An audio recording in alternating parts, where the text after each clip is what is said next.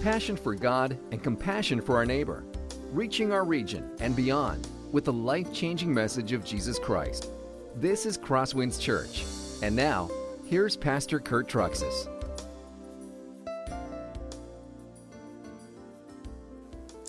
If you've been following along in the news like me, you've seen that you've been following along the Russia and Ukraine war, and you've been seeing the number of deaths that have been adding up. Now, last time I quoted this, I got it wrong at one time, but you guys can correct me if I get it wrong now.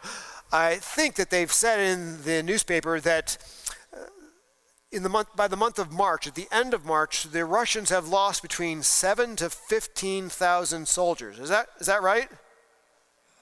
What's that? About right? Okay. I know we're into April, but that's by the end of March. And I got thinking, that is a lot of people. That's a lot of people who have died. And it's hard to put your mind around that number. And then my mind said, well, thankfully that's on the other side of the world. It's not in our part of the world. And then I began thinking, no, actually, death is pretty real here too. In the United States, about 6,900 people die a day. 198,000 people every month. Now, it's not from war. It's from things like car accidents, cancer, drowning, and of course, my favorite, falling out of bed. I don't mean to make light of the war that is going on and all between Russia and Ukraine. That's a really serious thing. It's a terrible thing. But war does not change the ultimate death toll, does it? Every single one of us, barring the return of Christ, that is, will ultimately die. And when we die, we'll find ourselves facing an eternity in a place where the atmosphere cannot be changed, irrevocably and permanently there. And our eternity is largely based on what's happened here in this life and what we've done in this life. Folks, that can be a scary thing. That's why instinctively and intuitively, every single one of us fears death. But that's why the resurrection is so important. The resurrection of Jesus changes us. We don't have to fear death anymore. Look what the scripture says about this. It's in the top of your outlines. Hebrews chapter 2, 14 through 15. Since therefore the children share in flesh and blood, he himself likewise partook of the same things, that through death he might destroy the one who has the power of death, that is, the devil, and deliver all those who through their fear of death were subject to lifelong slavery. Jesus came, he died, and he rose from the grave to free us from our fear of death. Death doesn't have to be the moment of judgment for us, but because of Jesus, death can be the moment of forgiveness for us. Death doesn't have to be the worst moment of our life, but because of the resurrection of Jesus, death can be the best moment of our life. And the resurrection of Jesus Christ, folks, it is the cornerstone of the Christian faith. It is the hinge upon which every single thing in our Christian faith turns. If the resurrection of Jesus Christ is not true, folks, there is no reason for us to gather on this morning or on any other morning. If it's not true, we have no hope for tomorrow. We have no hope for the face of death, and this life is as good as things will ever get. If the resurrection is not true, the church is false. If the resurrection is not true, the Bible that we believe in and trust in is a lie. But the resurrection, folks, is true. And the resurrection changes everything about our life and this world. This morning, I'd like to look at two things about the resurrection. The first thing I'd like to do is look at the evidence for the resurrection. Because, let's admit, sometimes you hear it and you're like, okay, did that really happen? Like, did Jesus literally rise from the dead? How can I know that is true? That took place 2,000 years ago. So we're going to look at evidence for the resurrection. But the other thing I want to look at is, how does the resurrection change our lives, like today? If the resurrection is true, what what does it change about us and our future? When it comes to the resurrection, the premier chapter about the resurrection in the Bible is 1 Corinthians 15. We're going to read the first 11 verses, which gives evidence for the resurrection, and then we're going to jump to verses 20 through 28, which gives us the hope of the resurrection and how that changes our future. So take out your copy of God's Word, if you can. I don't care if you use a paper Bible or a phone Bible, whatever you got, and turn to 1 Corinthians 15. Stand out of reverence for the Word of God. Follow along in your copy with your eyes as I read verses 1 through 11 and then 20 through 28. Paul writes, "Now I would remind you, brothers, of the gospel I preached to you, which you received, in which you stand, and by which you are being saved, if you hold fast to the word I preached to you, unless you believed in vain. For I delivered to you as of first importance what I also received, that Christ died for our sins, in accordance with the Scriptures, that he was buried, and that he was raised on the third day, in accordance with the Scriptures, and that he appeared to Cephas, and then to the 12. Then he appeared to more than 500 brothers at one time, most of whom are still alive, though some have fallen asleep. Then he appeared to James, then to all the apostles, and last of all, as to one untimely born, he appeared also to me. For I am the least of the apostles, unworthy to even be called an apostle, because I persecuted the church of God. But by the grace of God, I am what I am, and his grace towards me was not in vain. On the contrary, I worked harder than any of them, though it was not I, but the grace of God that is with me.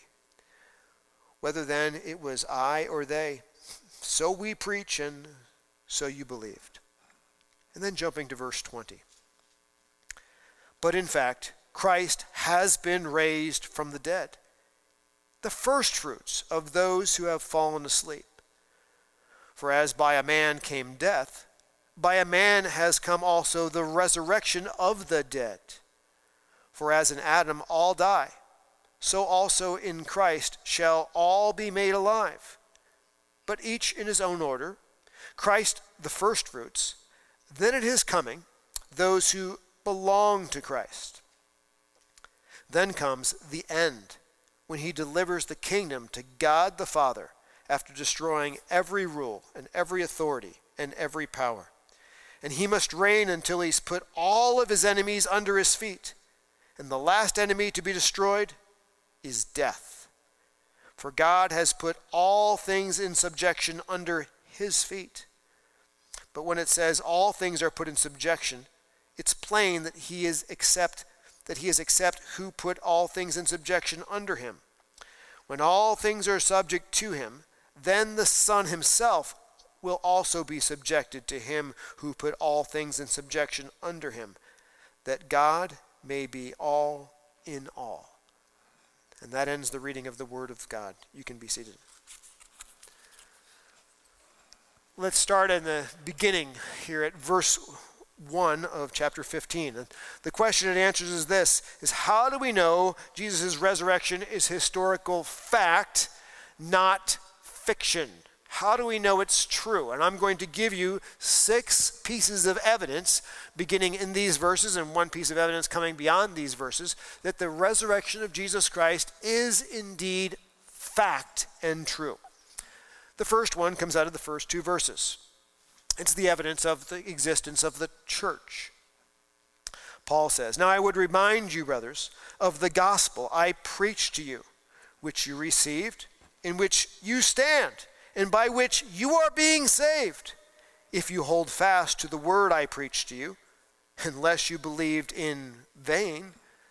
This first piece of evidence is not explicitly stated by Paul in these verses. It's actually more implicitly stated in these verses, and it's the fact of the lives of the Corinthian believers themselves. In fact, it's the truth also of other Christians. They heard the good news. that Jesus lived, that he died on the cross for their sins, that he was buried, and on the third day he rose from the grave.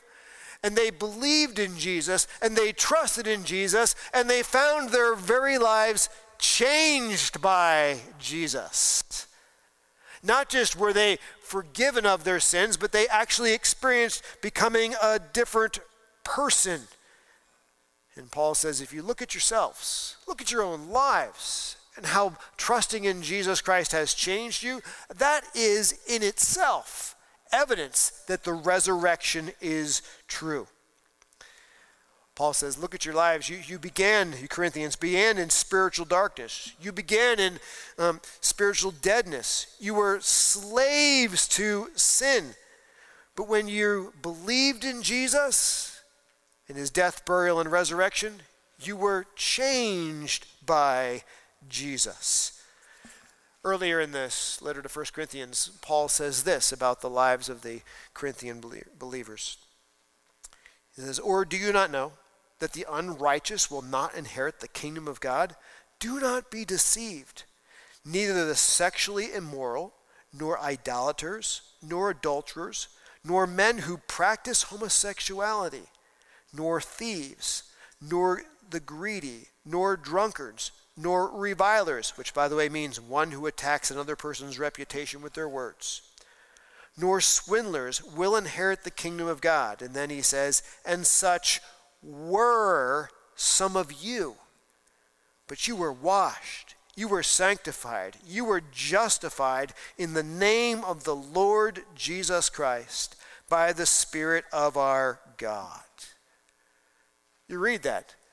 I mean, that is a pretty ornery group of people. They were looking pretty messed up in their lives. But Paul says that is what you used to be like. And then you heard the message of what Jesus did for you. You trusted in Jesus. You believed in Jesus. And then you were supernaturally changed by Jesus into completely different persons. No, not perfect people, of course, but changed people. The orientation of their life was no longer heading into deadness, sinness, and wickedness. That's not the defining character quality of who they are.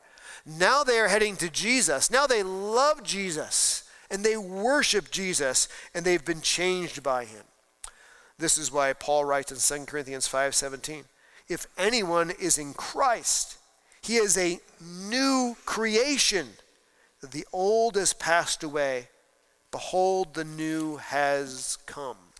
What Paul is saying is that when we trust in Jesus Christ and his death, burial, and resurrection on the cross, literally, we are made into new people, just like when in Genesis, when God spoke the earth into being, he speaks new life into us. Now, Paul's point is this. Where else in the world do you find this kind of life change for people? I mean, you can try Jenny Craig. It's not going to do it. I mean, you can try herbal tea. It won't change your life. You can even try essential oils. But I guarantee you, you won't find people that are stuck in deadness and sin all of a sudden completely reorientated and forgiven by Jenny Craig, essential oils, or anything else other than Jesus Christ. For the last 2,000 years, people have mocked the resurrection of Jesus, said it's not true. It didn't really take place. They've mocked the church. The church is a joke, they've said. But the one thing that people have never been able to explain is how hearing the message of what Jesus Christ has done for people, and then they trusted it, and they're supernaturally and radically changed by it. No one has ever been able to explain that away. And Paul says, that, my friends, is evidence that the resurrection is true. Look at your own life and how trust in Jesus changed it. The second piece of evidence is this. It's the evidence of the Bible itself. In verses 3 and 4, Paul says, "For I delivered to you as of first importance what I also received, that Christ died for our sins in accordance with the Scriptures, that he was buried, and then he was raised on the third day in accordance with the Scriptures." It's a short verse, short 2 verses, but there's a lot packed in here. So let me take a moment to unpack this for you. He says, "I delivered to you." What Paul just spoke about the death, burial, and resurrection of Christ is not something that he designed, not something that he made up, but it was news and information that he received. And then all he did with that is then deliver it to the Corinthians. He didn't make it up. Incidentally, he says this is so important. He says this is of first importance. The death, burial, and resurrection of Jesus Christ is, he says, the most important thing we need to know. And he describes this, obviously. Jesus Christ died in our place for our sins. He was buried and then rose from the grave on the third day. And it's interesting because when Paul writes this letter, it's a very early letter. Scholars tell us that the letter of 1 Corinthians was written only 20 years after Jesus rose from the dead. So it's a very accurate portrayal of what the early church believed. But this little phrase, the death, burial, and resurrection of Christ, those who are Greek scholars look at this and they say, look, he's obviously quoting something. He's quoting what was delivered to him, what was given to him. And they trace this back and they say, apparently, this is really what's called an early creed. And they date it back to within 5 years of the resurrection itself. The death, burial, and resurrection of Christ as the cornerstone of the faith is exactly what the early church believed. And it dates back to established doctrine within 5 years of the resurrection. Now, sometimes you hear people say, the church has drifted. Church has lost its way. We don't even know what the early church really believed, and we probably believe something different. If you've heard people say that, it's simply not true. We know what the early church believed right here, within 5 years of the resurrection itself.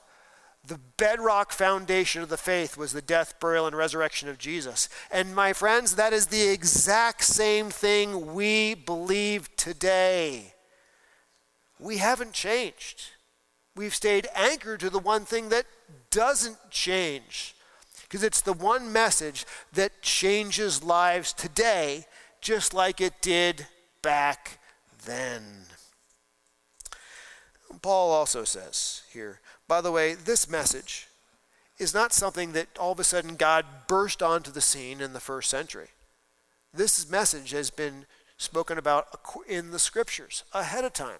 And if you go back to the Old Testament, you'll see that Jesus Christ has always been God's plan. It was always God's plan that he would die, be buried, and rise for our sin, to forgive our sin. You say, well, really, where is that found in the Old Testament? Let me show you a little bit here. The disciples are on the road to Emmaus after Jesus Christ rose that morning and Christ is with them. And it says this, "And he said to them, O foolish ones, and slow of heart to believe all that the prophets have spoken. Was it not necessary that the Christ should suffer these things and enter his glories? And beginning with Moses and all the prophets, he interpreted to them in all the Scriptures the things concerning himself." Wouldn't that have been a great Bible study to have Jesus open the Old Testament and show you every place he is found in the Old Testament? How about this? The unbelieving Jews, they were talking to Jesus, and Jesus says this, "But he answered them, an evil and adulterous generation seeks for a sign, but no sign will be given it except the sign of the prophet Jonah. For just as Jonah was 3 days and 3 nights in the belly of the great fish, so the Son of Man will be 3 days and 3 nights in the heart of the earth." And Jesus says Jonah, who is sort of a type, a prefiguring of what Jesus would do. That Jonah was dead and buried for 3 days and then sort of came back to life. Jesus will be literally dead and buried and come back to life. Now, Peter, on the day of Pentecost, is talking. Oh, excuse me. Oh, yeah, here we go. Peter, on the day of Pentecost, is talking to the crowds, and he's talking about David and talking about Psalm 16. And he says, David, when he was writing Psalm 16, he was prophetically speaking about Jesus. Let me tell you, he says, how you could know this is speaking about Jesus. Because David, when he wrote this psalm, talked about death and burial of God's anointed one. And it didn't quite work out the way you would expect. Let me show you. Brothers, I may say to you with confidence about the patriarch David, that he both died and was buried, and his tomb is with us to this day. Being therefore a prophet, knowing that God had sworn with an oath to him that he would set one of his descendants on his throne, he foresaw and spoke about the resurrection of Christ. Then he quotes Psalm 16, that he was not abandoned to Hades, nor did his flesh see corruption. Peter's like, well, Hades, that's the realm of the dead. David died. Here's his tomb. It's right there. His body did decay. So obviously David was not talking about himself in that psalm. He's talking about the one who wasn't left in Hades, Jesus, whose body did not decay. Jesus. He is prophetically speaking about Jesus in that psalm. Psalm 22 talks about Jesus' crucifixion hundreds of years before it happened. It says, for dogs have encompassed me. A company of evildoers encircles me. They have pierced my hands and feet. I can count all my bones. They stare and gloat over me. They divide my garments among them, and for my clothing they cast lots. It's exactly what happened when Jesus was crucified. Yet this was prophetically written about hundreds of years before Jesus came. Isaiah 52 and 53. Sometime we'll have to just do an entire series on those two chapters. Those chapters are filled with all kinds of detailed prophecy of the life, death, and resurrection of Jesus Christ. In fact, what I love in those chapters is they explain the purpose of why Jesus came and died. Isaiah 53. For he was pierced for our transgressions. He was crushed for our iniquities. Upon him was the chastisement that brought us peace. And with his wounds, we are healed. All we like sheep have gone astray. We have turned everyone to his own way. And the Lord has laid on him the iniquity of us all. You see, the Old Testament talked about hundreds of years before, numerous times all over the place, that Jesus would come, live, die, be buried, and rise in our place for our sin. Over and over, either directly or indirectly, either literally or in figures of speech. This is what the Old Testament talked about. Let's flip to the next page here. The third piece of evidence that we know the resurrection is true is what Paul would give us is the eyewitnesses. And that he appeared to Cephas, then to the 12. Then he appeared to more than 500 brothers at one time, most of whom are still alive, though some have fallen asleep. Then he appeared to James, then to all the apostles. Folks, throughout history, in a court of law, when they're trying to determine the truth of something, one of the most powerful pieces of evidence is the evidence of honest and truthful eyewitness testimony that something has happened. And if you can get to the point in a court of law that you have 3 eyewitness testimonies that are saying the same thing, a lawyer's conviction rate rises to 99%. Here we have far more than 3 eyewitness testimonies of honest and reliable men who met with, talked with the resurrected Jesus Christ. The first one he gives us is Cephas, who's also called Peter. Apparently Jesus, when he resurrected, appeared to Peter. We don't know when he appeared to Peter. We don't know exactly where he appeared to Peter. It was sometime between the morning of the resurrection when he appeared to Mary and the evening of the resurrection where Jesus appeared to the two disciples on the road to Emmaus. We're not told exactly why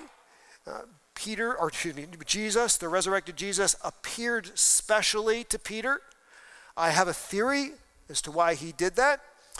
Remember, Peter denied even knowing Jesus how many times? 3 times. While Peter denied Jesus, Jesus never denied Peter.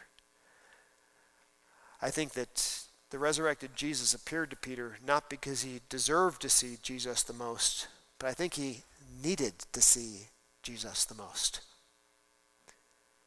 Imagine what that would have been like for Peter after having denied him 3 times, to meet, talk with, and touch Jesus Christ having come back from the dead. What an amazing change. The next set of eyewitnesses he gives us are the 12.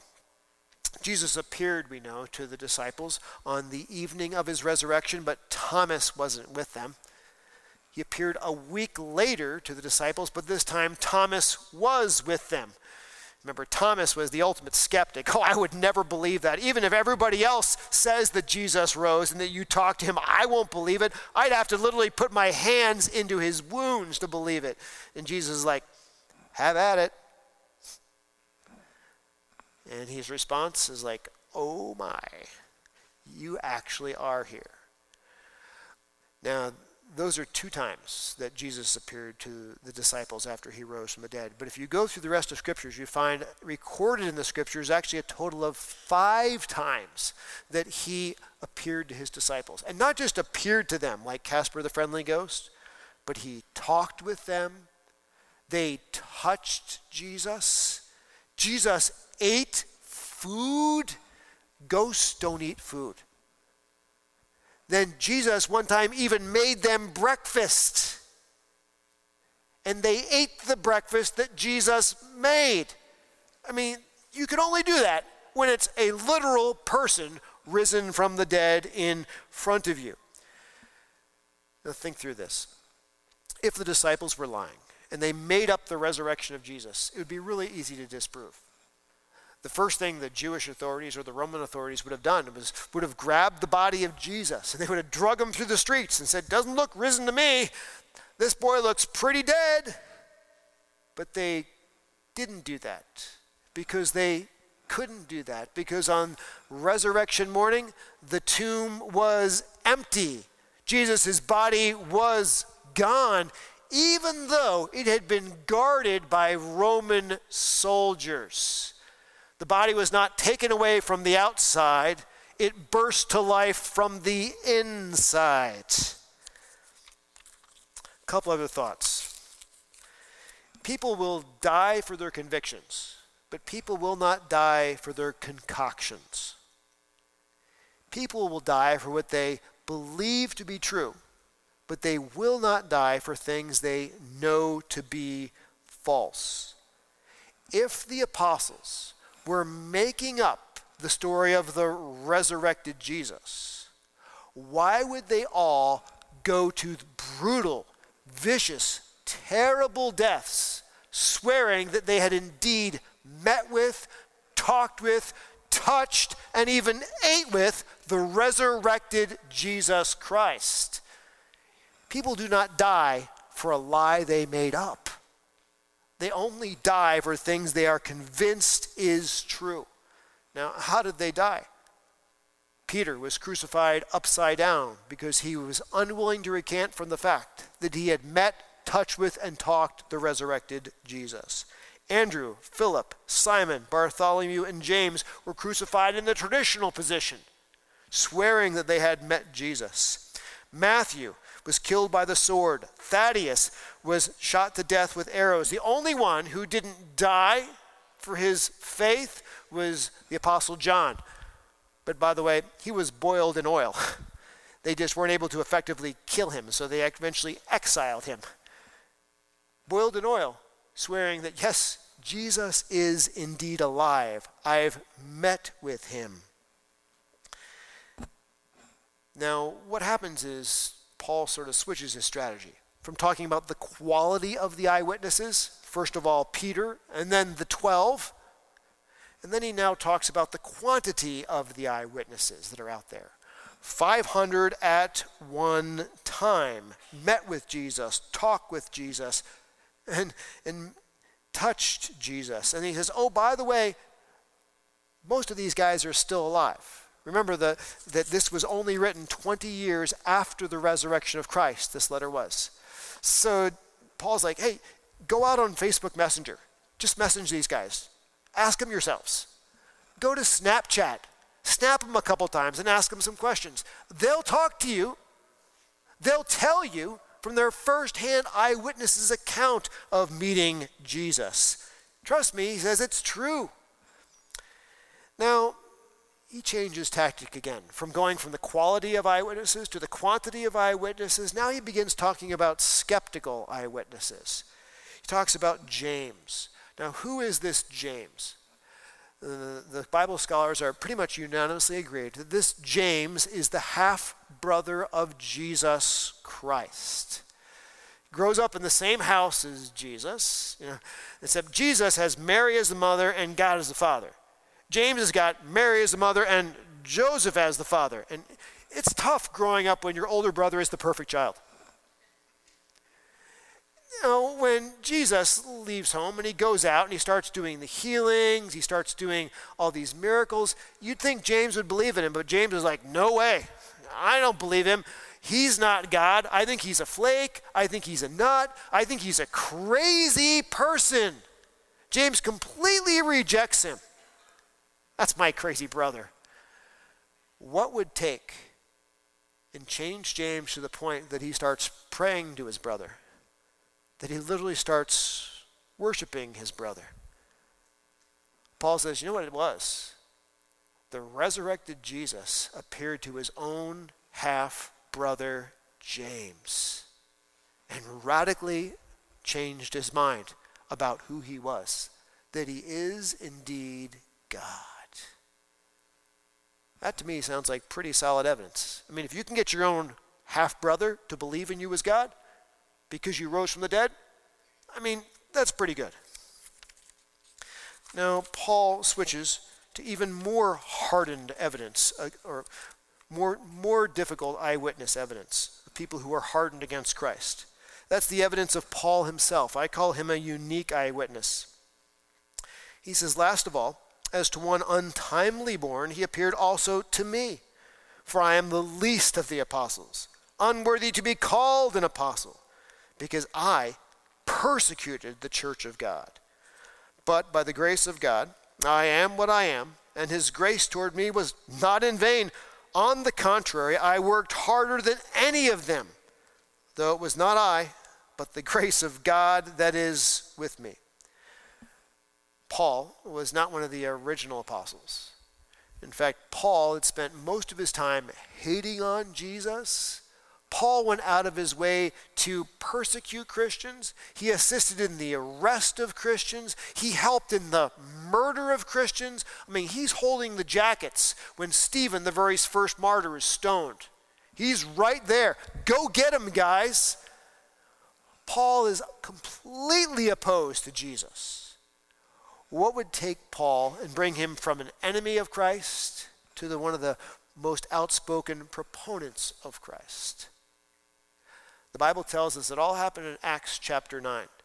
Paul was on the Damascus road, on his way with more paperwork to arrest more Christians, and the resurrected Jesus literally appeared to him in blinding light, knocking him on his backside, and Jesus is like, Saul, I'm the one you're persecuting. And he's like, oops, I think I've been heading in the wrong direction with life. I think I need to reconsider who Jesus is. I just met him. And then Paul goes in the complete opposite direction, giving his life to proclaim Jesus. The only thing that could have changed him is meeting the resurrected Jesus himself. There's some interesting Greek going on here. Paul says, I am one that was untimely born. The Greek literally means that I am a miscarriage or I am an abortion. What he is saying is that when it came to me before Jesus, I was so dead, there was absolutely no way I could conceivably even respond to him or go pursue him, because I was so hardened against Christ. If it wasn't for God supernaturally putting life into my dead soul, there would have been no way I would have ever turned to Jesus and trusted in Jesus. One last piece of evidence here. The evidence of the common message. For the last 2,000 years, let's read the text. Whether it was I or whether it was they, he says, so we preach and so you believed. No matter where you go, the message of the gospel is always about the death, burial, and resurrection of Jesus. And for the last 2,000 years, that has been what the church has stuck to, that has been what the church has stayed with, and that has been what the church has continued to preach. Now, if the resurrection were fictional and it was created by men, over the last 2,000 years, don't you think churches would have moved on to something else, onto the latest, the greatest thing? But that's not what's happened. The resurrection has stayed the foundational thing for the church, for all of history. Not just that, but the resurrection message has been the one thing that continues to change lives for all of history. Now, I know what some of you are thinking, because years ago I thought the same thing when I did a sermon just like this. I would have said, Pastor, thanks for showing me the evidence for the resurrection from the Bible. It's like it's always from the Bible. If the resurrection is such a big thing and it was changing people's lives, why is it only found in the Bible? And folks, the resurrection is not just found in the Bible. The resurrection is such a big thing, it's found throughout secular history. You may not have known that.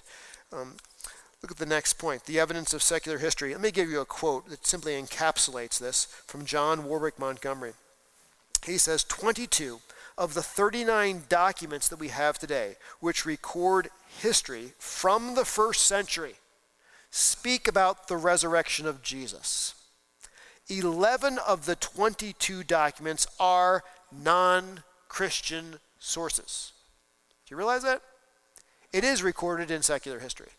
Tacitus, who is the Roman historian, speaks about the resurrection of Jesus. He's not a Christian. Josephus, who is a Jewish historian working for Rome, he writes about the resurrection of Jesus very clearly being true in that day. He's not a Christian. So the evidence for the resurrection is not just logical evidence, which Paul has given us. It's not just biblical evidence that Paul has given us. It is secular evidence as well. And we can say, without a shadow of a doubt, that the resurrection of Jesus Christ did indeed take place. If you came in this morning and you were doubting the resurrection's historical truth, I hope you come away with that solidified in your heart. But I don't want to stop there. Now that we know the resurrection is true, what does it mean for us? That's our second point. How does Jesus' resurrection change my future? The point is this: Jesus' resurrection guarantees my resurrection. But in fact, Christ has been raised from the dead, the first fruits of those who have fallen asleep. For as by a man came death, for by a man has come also the resurrection of the dead. For as in Adam all die, so also in Christ shall all be made alive. The good news is that Jesus Christ's resurrection was only the first resurrection. It is not the last resurrection. Paul says it's only the first fruits. Now you wonder, what's that? You have to go back into the Old Testament. You go look at the book of Leviticus, and as the Israelites were harvesting their crops or getting ready to bring in the crops, they would go out and they'd get a first fruits sample before they cut anything else down, and they would bring it into the tabernacle, and there they would offer it to God. Leviticus 23 verse 10 talks about it if you want to look it up. And when they had done that first fruits offering and it had been accepted by God, then they could bring in the rest of the harvest. And Paul says Jesus' resurrection is the first fruits. It's only the beginning of the resurrections. And that your resurrection will also come because of Jesus' resurrection. Jesus' resurrection literally requires our resurrection for all those who believe and trust in him. Now let me make a little clarifying point here. This is a resurrection, not a revivification. Have you ever heard that term before? Revivification? You go to Lazarus when he died, and Jesus raised him back to life, but Lazarus died again. He was just revivified. Jairus' daughter, Jesus raised her to life, but she died again. She was just revivified. But Jesus rose to new life, never to die again. Resurrection life is a whole new quality of life. It's a resurrection body that cannot get sick, it cannot get weak, it cannot die. Jesus Christ today is at the right hand of God the Father in his resurrection body. And he is just as strong, just as energetic, just as powerful today as the day he rose from the dead 2,000 years ago. Because resurrection bodies do not get weak. They do not die. And one day, you and I, as followers of Christ, will get a body just like Jesus Christ. In fact, Jesus' body his resurrection body is the prototype for our resurrection body. The Bible says this, that when Christians die, right now, their bodies go in the ground, their spirits go home to be with Jesus. Philippians chapter 1, to be absent from the body is to be present with the Lord, which Paul says is better by far. But one day, Jesus will return. And when he returns, he will speak the word.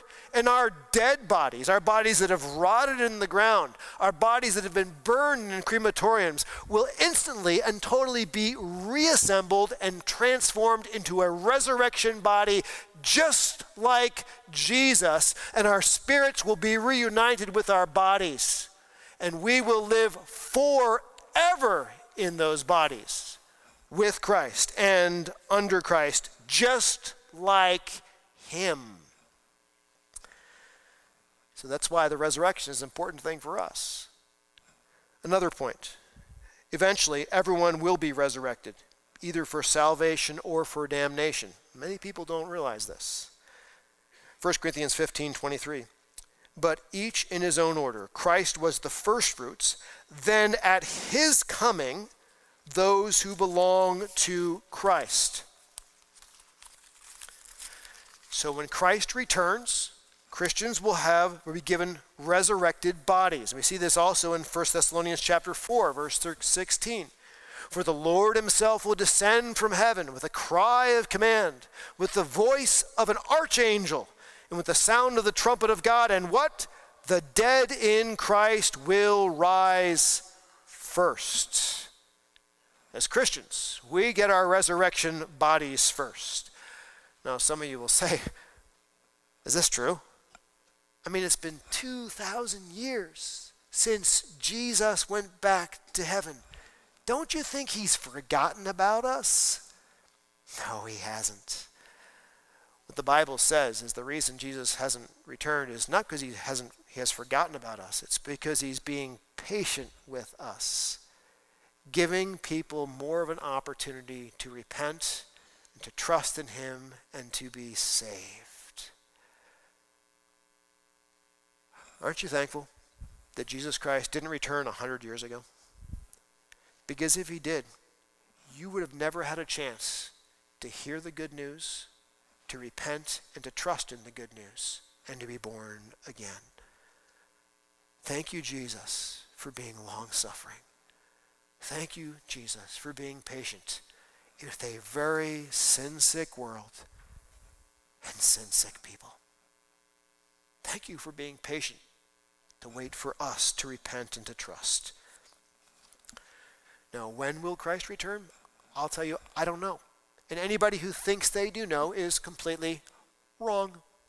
The scriptures simply say this: therefore, stay awake, for you do not know on what day your Lord is coming. So how does it work? Christ is the first fruits of the resurrection that happened in the middle of history. Then there's a period of time, at least 2,000 years, we're already there. Someday Christ will return for Christians, and he will resurrect our dead bodies and give us resurrection bodies. Then the scriptures tell us that we will reign with Christ and under Christ for 1,000 years on earth, which is oftentimes called the millennium. Then, after that, there's a time at the end of history called the end. And at that time, everyone else is raised from the dead. And they get their resurrection bodies, which will not be able to be destroyed. But that is known as a resurrection of judgment, when they are judged by Jesus Christ and ultimately consigned to the lake of fire by Jesus Christ. What is a just and fair judgment? So the Bible is clear. There are actually two resurrections, not just one general resurrection. There's the resurrection of Christians, which we just read about, is when Christ returns. And then there's a resurrection of those who have not trusted in Christ at the end of history. You can see these two resurrections talked about in various parts of the Bible. John 5:29. And come out those who have done good to the resurrection of life, and those who have done evil to the resurrection of judgment. Or Daniel 12:2. And many of those who sleep in the dust of the earth shall awake, some to everlasting life, and some to shame and everlasting contempt. The resurrection of Jesus Christ means that everyone will one day get resurrection bodies. That'll either be a good and wonderful thing because we've trusted in Jesus Christ, or a really tough thing for those who have not trusted in Jesus Christ, who find themselves judged justly by Jesus and then consigned to the lake of fire. But there's another component of the resurrection of Christ, a final component we should read. Jesus' resurrection guarantees the resurrection of creation itself. Then comes the end, when he delivers the kingdom to God the Father, after destroying every rule and every authority and power.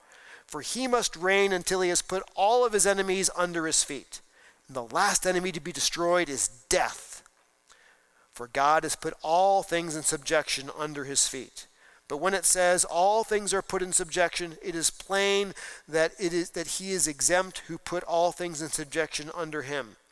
When all things are subjected to him, then the Son himself will also be subjected to him, who put all things in subjection under him, that God may be all in all. In other words, Jesus will be under God the Father, is what he says. So, what we have here, as you look at this, there's this time called the end. And at the end, it says, he will destroy every rule, power, and authority. You may not know this, but in the original languages, in the Hebrew, rule, power, and authorities describes different ranks and orders and powers of the demonic world. What this is saying is at the end, Jesus will destroy Satan and all of his fallen demons and consign them to the lake of fire. And Jesus will even destroy death itself. This is amazing.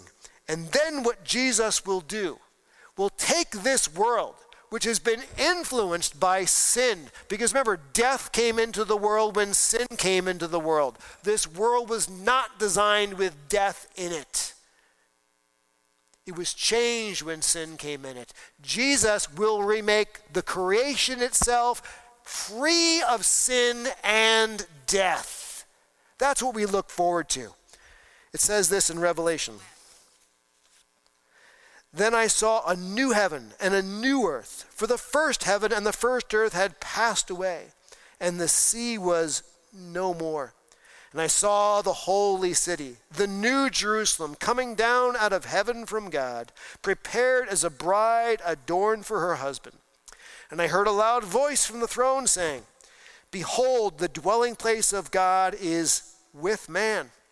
He will dwell with them, and they will be his people, and God himself will be with them as their God. Look at this. And he will wipe away every tear from their eyes. Death shall be no more, neither shall there be mourning, nor crying, nor pain any more, for the former things have passed away. He who was seated on the throne said, Behold, I am making all things new. If you came in here this morning and you doubted the truth of the resurrection, I hope, as we looked at the biblical and the logical and the historical evidence for the resurrection, that you found yourself with your faith built up, that you would place your faith and trust and confidence in Jesus Christ and his resurrection for you alone. If you came in here this morning and you wondered, well, I wonder what difference the resurrection actually makes for me today, I hope that you will walk out knowing that the resurrection makes all the difference. The resurrection of Jesus Christ, when you trust in it, is what makes you a new person on the inside. Remember we talked about that in the beginning of the message? The resurrection of Jesus Christ will give you a resurrected body when Jesus Christ returns, so you're made to a new person on the outside to live forever with Jesus. And the resurrection of Jesus Christ will result in the resurrection of creation itself, where heaven and earth will be combined as one. All mourning, all crying, all pain will cease. Death will itself be gone, and we will live with Christ and under Christ on a resurrected earth, in a resurrected universe, in resurrected bodies. That is why the resurrection makes all the difference. Let's pray. Oh, Jesus, thank you so much for rising from the dead. You are just the first fruits of the resurrection. And we look forward to not just how you have changed us in our hearts and our lives, but we look forward to how you will change our bodies and how you will resurrect the universe and how you will wipe away death, sin, Satan, and all darkness. Thank you for the power and the good news of your resurrection. And all God's people said, Amen. This has been a presentation of Crosswinds Church. More of Pastor Kurt's sermons can be found online at crosswinds.tv. Thanks for being with us, and may God continue to enrich your life.